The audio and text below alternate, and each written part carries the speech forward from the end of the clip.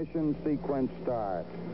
6, 5, 4, 3, 2, 1, 0. All engine running.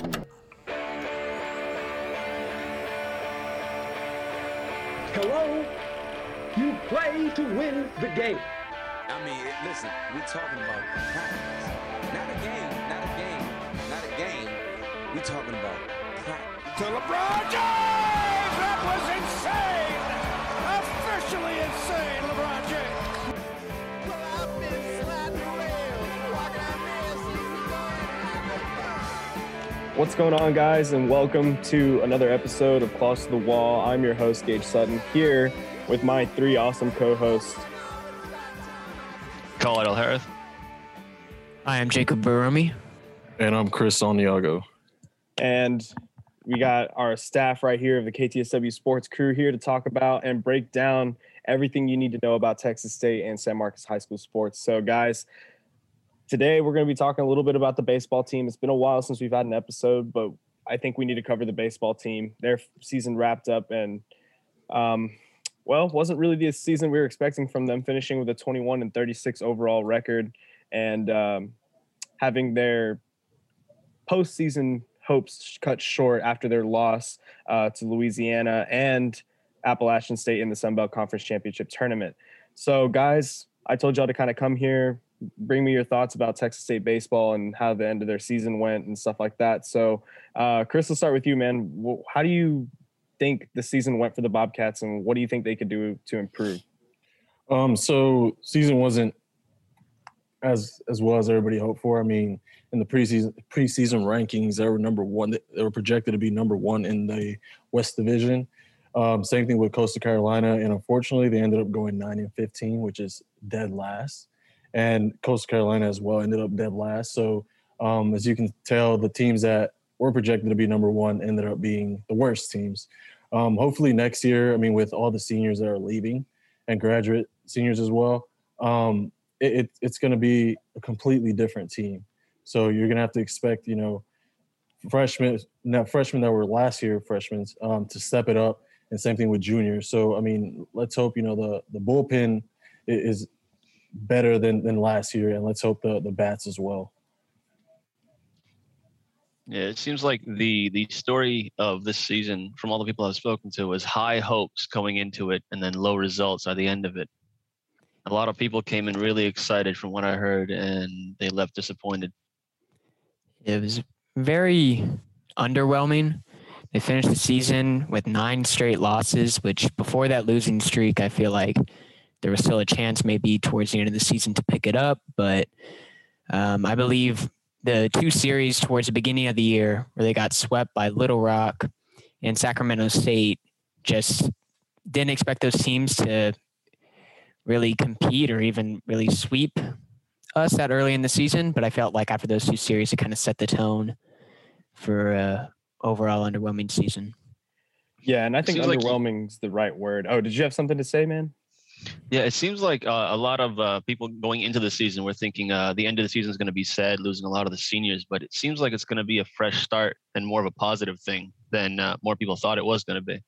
Yeah, I'm really glad you said that, Khalid. I mean, one of the things that I think about this team overall is that I think they're coached very well. I think Coach Trout came in and did a great job with. There's been so much change in this organization, not just personnel-wise, but also you see they started the second season with Coach Trout at the helm with COVID, and they didn't even get a first season done with Coach Trout. So right now they're going to, they got to face more adversity, but I really don't think this is a team that it was an underwhelming team, but it wasn't as bad as people said it was. There were a lot of games that were standout to me that said, okay, this is a baseball team that can win very close in the future. They had wins against TCU. They had wins against Rice. They had wins against BYU. I mean, the list just goes on. They beat some good baseball teams this season. And although it didn't really translate to, some of the games that they should have won this season, I think they're in a good position moving forward. They're not in, the bottom of the division. And I think that this is going to be a team that's going to be improved next year. If not, probably going to have a very fairly similar record. Yeah, I also just want to point out, I felt like a big bright spot coming into this year that, we'd expect him to be good, but not really the best on the team, in my opinion, is junior Justin Thompson. He at the plate, he was incredible and led the team in batting average, hits, and RBIs. I felt like he took on a good leadership role this year, and I felt like that was one of the biggest bright spots that I saw watching them this past season. Yeah, Justin Thompson was one of those guys who I think really stepped up for the Bobcats, and that's one of the big stories that I'm coming into in terms of their play coming into the offseason is they need to take advantage of their opportunities. There were a lot of times during the games where I would be watching or listening and they would they would have the bases loaded and just could not convert, could not get any guys could not get any guys back to home. I'm sorry. But I mean, honestly, I think that was a big problem. So Justin Thompson was able to come in and do that again, but they need more guys who are going to come up or who are going to step up to the plate and make things happen. Because, I mean, when you look at the box score to some of these games, they're just too low scoring for Texas State. They're not going to keep up with anyone if they keep that up. So you're saying they need big clutch players to come in and save them at the end of games. Yeah. What are the positions you're excited to see or hoping to see that they can find some good players in next season? Well, I know the catcher position is one that's going to be interesting to see who they bring in because for the past 2 years, it's been Tucker Redden. And I mean, obviously I worked very closely with Tucker and good friend of mine now due to the documentary that I did with him a couple weeks ago. So it's really sad to see him go, but it's going to be interesting to see how they can fill the position. Tucker was a great leader for the team, and that's definitely one of the positions I'll be looking forward to once we get into spring training and stuff like that. Another player also is their first baseman, Cole Coffey. I mean, that's another big hit. Second baseman, Jackson Williams. I mean, there's a lot of holes that this team needs to fill. And I like how you mentioned the whole part of leaving men on base. That's literally what every time I watch this team, that's what happened. They couldn't couldn't find a way to bring in those runs when they had many opportunities. Another thing was that there were some times where just errors, they threw some errors and that basically just caused them to lead or caused them to, lose those games. So hopefully, they can clean those errors up and just bring in some guys that can, hit the ball, make contact with it and just put it in play. And so, we're going over. Oh, Jacob, did you have something to add? I believe that was Khalid. Oh, okay, cool. Khalid. So with we have a few seniors that are leaving this team. What would you say would be their quote of the time they had, their highlight of the time they had, the legacy they're leaving? What's the legacy that these seniors would be leaving as they leave this team? Man, I think it's kind of hard to say, like, you look at the record and you say, well, this wasn't the best baseball team, but I think these were guys who played through a lot of adversity. I mean, like I said, these past 2 seasons, not being able to really enjoy the season like you would pre-COVID is, I think, something that might have hurt this team a lot. They had a lot of momentum in the 2020 or in the 2019 season before COVID, and just kind of felt a little loose this time around. But I don't think it had anything to do with the seniors. I think they came in and gave it their all. It was just a lot of the changes going on around them that they couldn't really handle, or I guess, out of their control. So I think this is going to be one of the senior classes that, at least to me, I'm going to remember the most and, enjoy the time that I did see them play. But I don't know how you guys feel about it. No, I'm with you. I think the seniors did great. I just think that towards the bottom of the lineup, the younger guys, some people just need to step up more. And now they're going to have to step up more to the top of the lineup now that seniors are leaving, and they're going to have to become those guys because it all comes back to leaving men on base. I mean, those seniors, like you said, Coffey and Redden, they got on base. They did their job and then just kind of let up a little bit towards the bottom of the lineup. So I feel like they did great, and they just need to find younger people to step up and take their roles and take some leadership in the team. Absolutely. Well, we're getting towards the end of our baseball segment. So just, a few little notes before we leave. This year, the Bobcats finished with a 21-36 overall record, finishing with under 40% on the season for their win percentage. And they also had a conference record of 9-15. So that's something that I think the Bobcats really could improve on next season. Is improving that conference record and going in and taking these weekend series a little more seriously, because come Sun Belt Conference time, if you know these teams, it's going to be a lot easier for you down the road. So I think Coach Trout's going to get this team together. I think they're going to have a good season next year, despite losing a lot of seniors. They just got to come in and play ball like we know they can. We've seen it. So those are my final thoughts. Anyone else? It's going to be a different year. Let's see what these younger guys, what culture they bring, what they want to do next year. And hopefully, like you said, I mean, they can win these games, these close games, and with the whole meaning leaving men on base, can they, just get over that little hump, I guess, and just not end the season with a 9-game losing streak and hopefully just win games and keep adding to that and adding momentum. All right. Well, if no one else has anything to add, we could move on to, I would say, arguably the most exciting time during the calendar year of sports, and that's the NBA playoffs. And there are a lot of storylines going on. I want to know what you guys are thinking. I want to hear what you guys are, seeing in the games that you guys are watching right now. So, Jacob, let's start with you, man. What have you been seeing from the NBA playoffs so far? And what's one storyline that's intrigued you? Yeah, I love the NBA playoffs this year. I usually watch probably game 6, game 7, or like closeout games of the playoffs up until conference finals. But this season, since like game 1 of the first round, I've been watching, and every game produces. And one team that I really want to talk about, which I think is the best team left in the Western Conference and the most exciting team to watch, is actually the Phoenix Suns. I want to ask y'all, Chris Paul, I've been watching him since I was a kid, and he's been in the Western Conference Finals only once. He's barely ever gets past the second round, but he wins all the time in the regular season. But this Phoenix Suns team, in my opinion, looks like one of his strongest teams yet.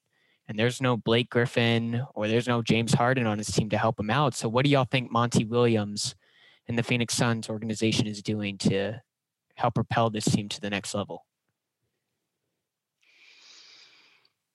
Well, I mean, I know I could speak for myself and just say I think Chris Paul was really the game changer for the Suns team. Last year they were okay. We're on the brink of making the playoffs, but Chris Paul came in and made a world of a difference for this team. And it just helps that he does have pieces like, they might not be prime Blake Griffin and stuff, but Devin Booker's, he's pulled out his best version of himself for the playoffs. And DeAndre Ayton's been playing really well. This is a team that's just really deep when I look at this roster. Ayton, got into foul trouble early in the first quarter last night's game, and they had Dario Saric come in and fill in for him. No problem. He played really well, hit some big threes for that team, and, dominant win against Denver. So I totally agree with you, Jacob. I think that the Suns are probably my favorite in the West, just the way they're playing off right now. I think it also has to do with Chris being in his prime and knowing what he needs to do now. He's had a lot of chances to learn from his mistakes and learn from around the players around him, see what they can give and what they can't give, and learn the limitations of the people he has to drag around him. He knows what he needs to do now. He knows what the players around him can do, and he has players around him that can help him with his mistakes or with his downfalls, with his shortcomings. And the way they're playing against the teams that they're meeting, they're playing very smart and they're playing very clinical. They're not losing possessions too many times. They're not wasting chances to get some points. And they're playing very aggressive, which makes them look like the dominant team in the West. I mean, their defense is amazing. I mean, Chris Paul is just playing out of his mind. If we're being completely honest, you can put him up there as top 2 for MVP, although Jokic won. Arguably, I'd probably take CP3 as my MVP just for what he's done. I mean, look at what he did yesterday. 17 and 15 assists with 0 turnovers. That only 10 players have done that, and he's done that 3 out of 10. I mean, this guy is just playing out of his mind. He's the game manager that the Suns need.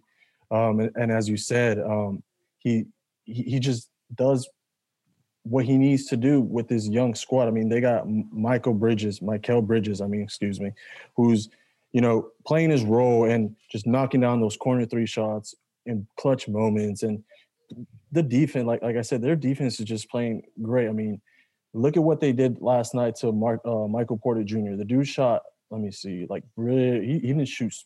He shot terrible, if I'm not mistaken.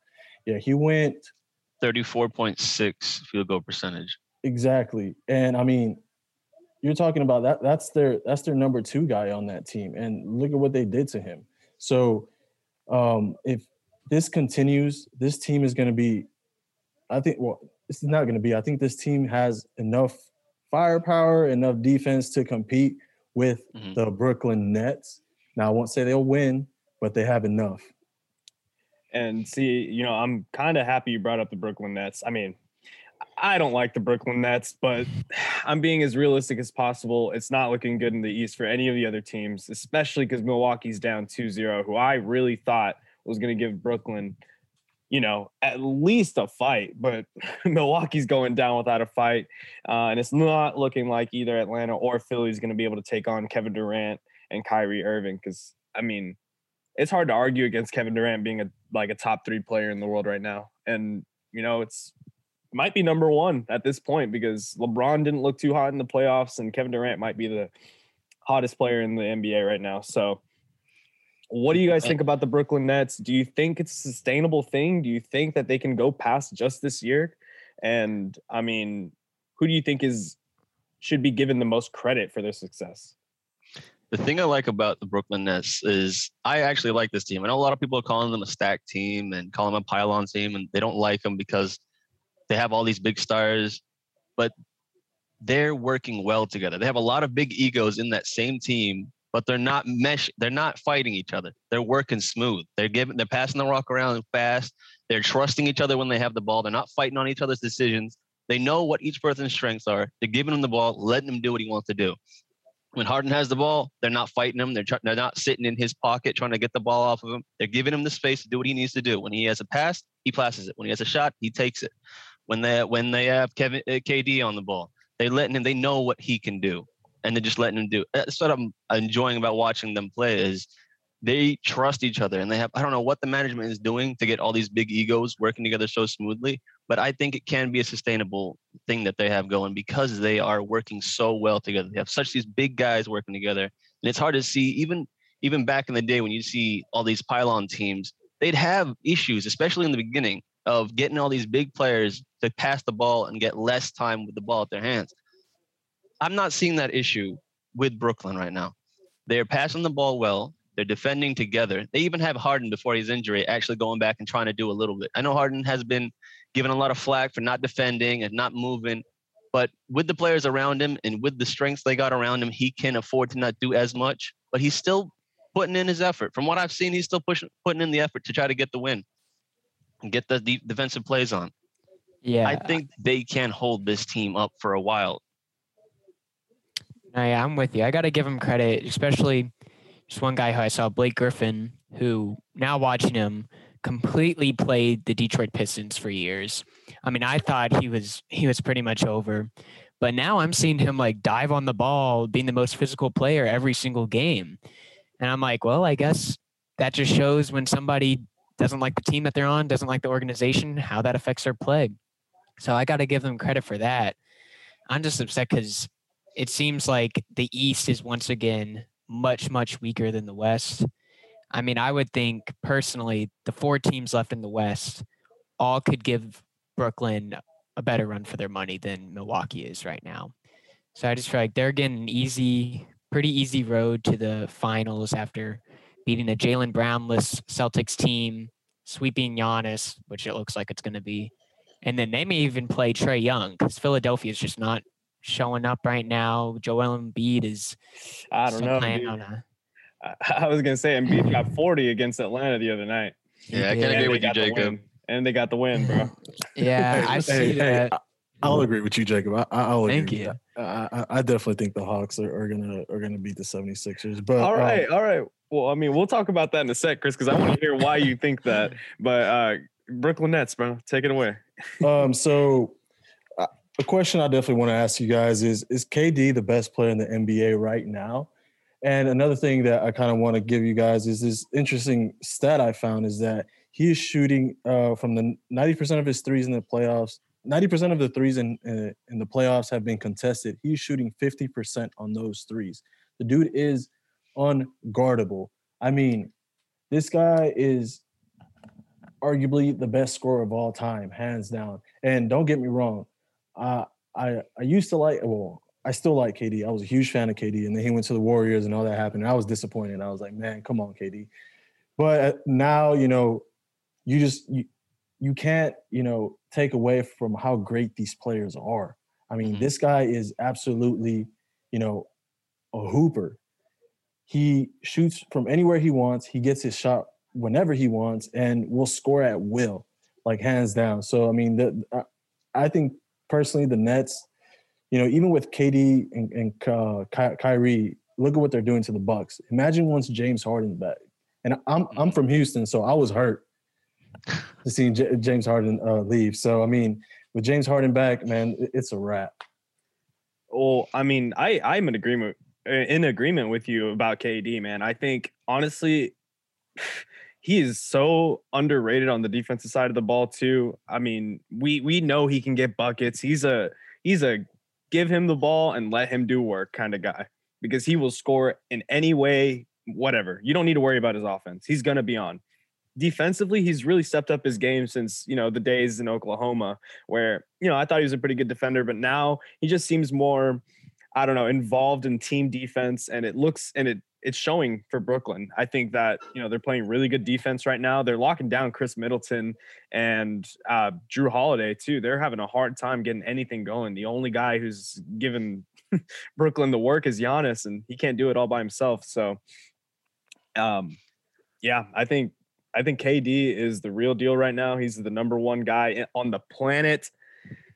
Might hurt some LeBron fans, but I mean, KD's got everything to prove it right now, man. It's him or I don't know. If we're talking right now, LeBron is not he's not in the picture right now.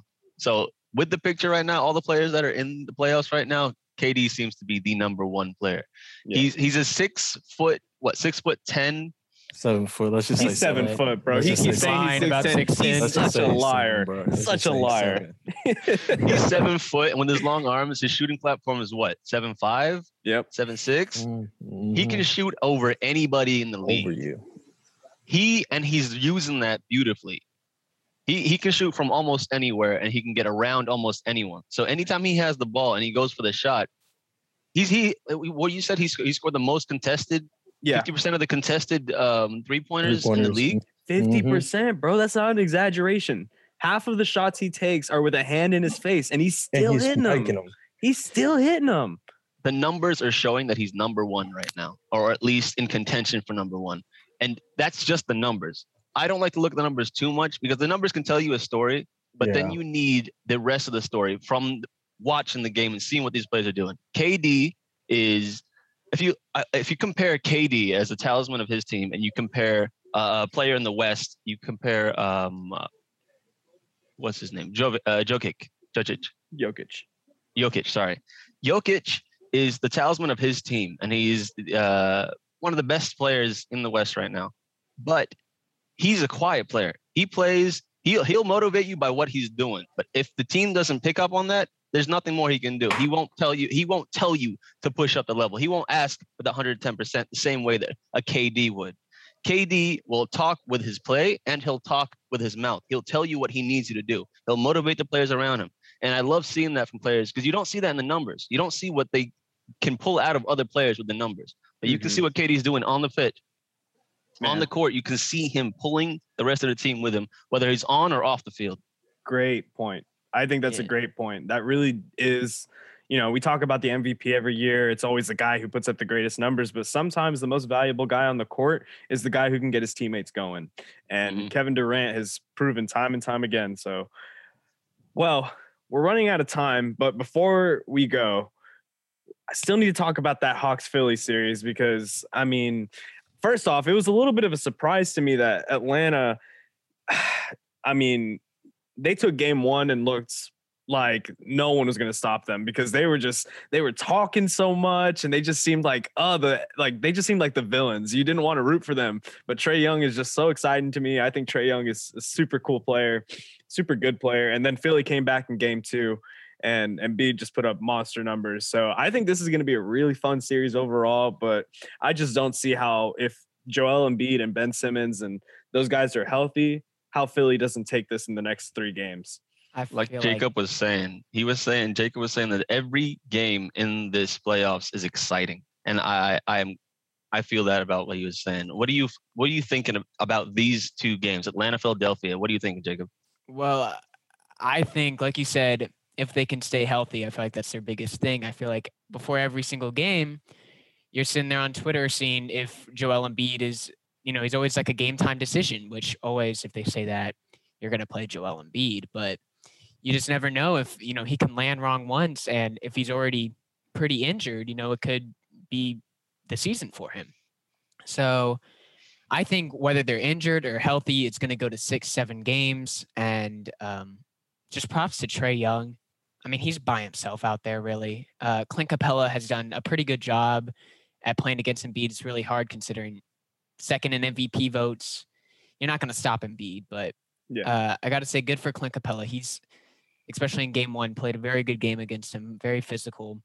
But props to Trae Young because I did not expect him to do what he's been doing this playoff series, but it'll be fun. And it's only getting harder. I know Chris got something to say, bro. It's only getting harder for Trae Young because DeAndre Hunter is now out for the series, which is, I think, a big loss for the Hawks. So, Chris, let me ask you. You can also go on your rant. I feel something coming, bro. You're about to let it all out. Out of these 2 teams, if you had to bet money on one of them, who do you think has a better chance of beating Brooklyn in the East? Man, come on, man. Who has a better chance of beating Brooklyn? Honestly, none. But if I have to pick one, it'll probably, I want to say the 76ers, but I just don't think that the 76ers are going to beat the Hawks. And a lot of people are like, oh, wow, Trae Young, they're finally watching him. And people are finally seeing what Trae Young is really about. And that's because the media hasn't put any games on ESPN or on TNT featuring the Hawks. So a lot of people have not seen what Trae Young has been doing all year. Mm-hmm. So it's like, come on, guys, wake up. And then there's this whole thing of Luka and Trae of who's better. And it's just like, they're both really good. And if you're not seeing what Trae Young is doing now, then you should wake up and realize how good this guy is. And last game they lost. And unfortunately, Trae Young just didn't have his best game. He got 21 and 11. That's still good. But, he didn't shoot so well. And Ben Simmons was, playing great defense on him. And they were trapping him. And they were doing all this other stuff. But coming game 3, let's see how this young Hawks team is able to, figure out what they can do better from game 2, because game 2, they kind of figured them out a little bit. Game 3, can they step it up and be like, all right, so this is what they did. Now let's fire back and see what we can do. Bogdanović has been playing amazing. Yeah. Trae Young has been playing amazing. And like Jacob said, Embiid is going to do Embiid things at the end of the day. The guy is a MVP caliber player. And at the end of the day, can he stay healthy? Because if he doesn't stay healthy, man, it's a wrap. I'm sorry, but it's going to be a wrap. Who's going to be on that Philadelphia team? Who's going to carry them at the end of the day? I don't see it. All right, guys. Well, we're running out of time. We got a little bit of time left. So real quickly, just one-word responses from everybody. I'm going to ask y'all. Today is currently June 10th. So we are here on a Thursday recording this episode. I want to ask y'all predictions just real quick. Nets, Bucks. Jacob, go first. Nets. Going Nets. It hurts to say Nets. Easy call, Nets. Definitely the Nets. All right, which will give the Nets a three-game series lead over the Bucks. I think nothing's really going to be happening for the Bucks. So now moving on to Clippers Jazz. This series is a little more interesting. Didn't talk about it very much on the show, but let's hear y'all's picks for Game 2 tonight. For Game 2, they're in LA still, right? Yeah, they're in LA. Or No, actually, Utah. They're in Utah. Yep. Oh, gotcha. I'll still say Clippers tonight, but Utah for the series. All right. I'll say that. I'm gonna go Clippers for the series. I don't know if they're gonna win tonight, but I think Clippers are gonna take the series for some reason. I'm gonna go Clippers. Michael Conley's out. I think Paul George comes out this game and just kills it. All right, and those are our predictions. So thank you guys for listening to Close to the Wall, KTSW Sports podcast, and the production from 4 of your favorite staff members at KTSW. So again, thank you guys for listening to Close to the Wall. Make sure you guys subscribe and follow us on Twitter, Instagram, YouTube, all that stuff. And leave us a like. It'll help out a lot. So thank you guys for listening, and we will catch y'all on the next episode.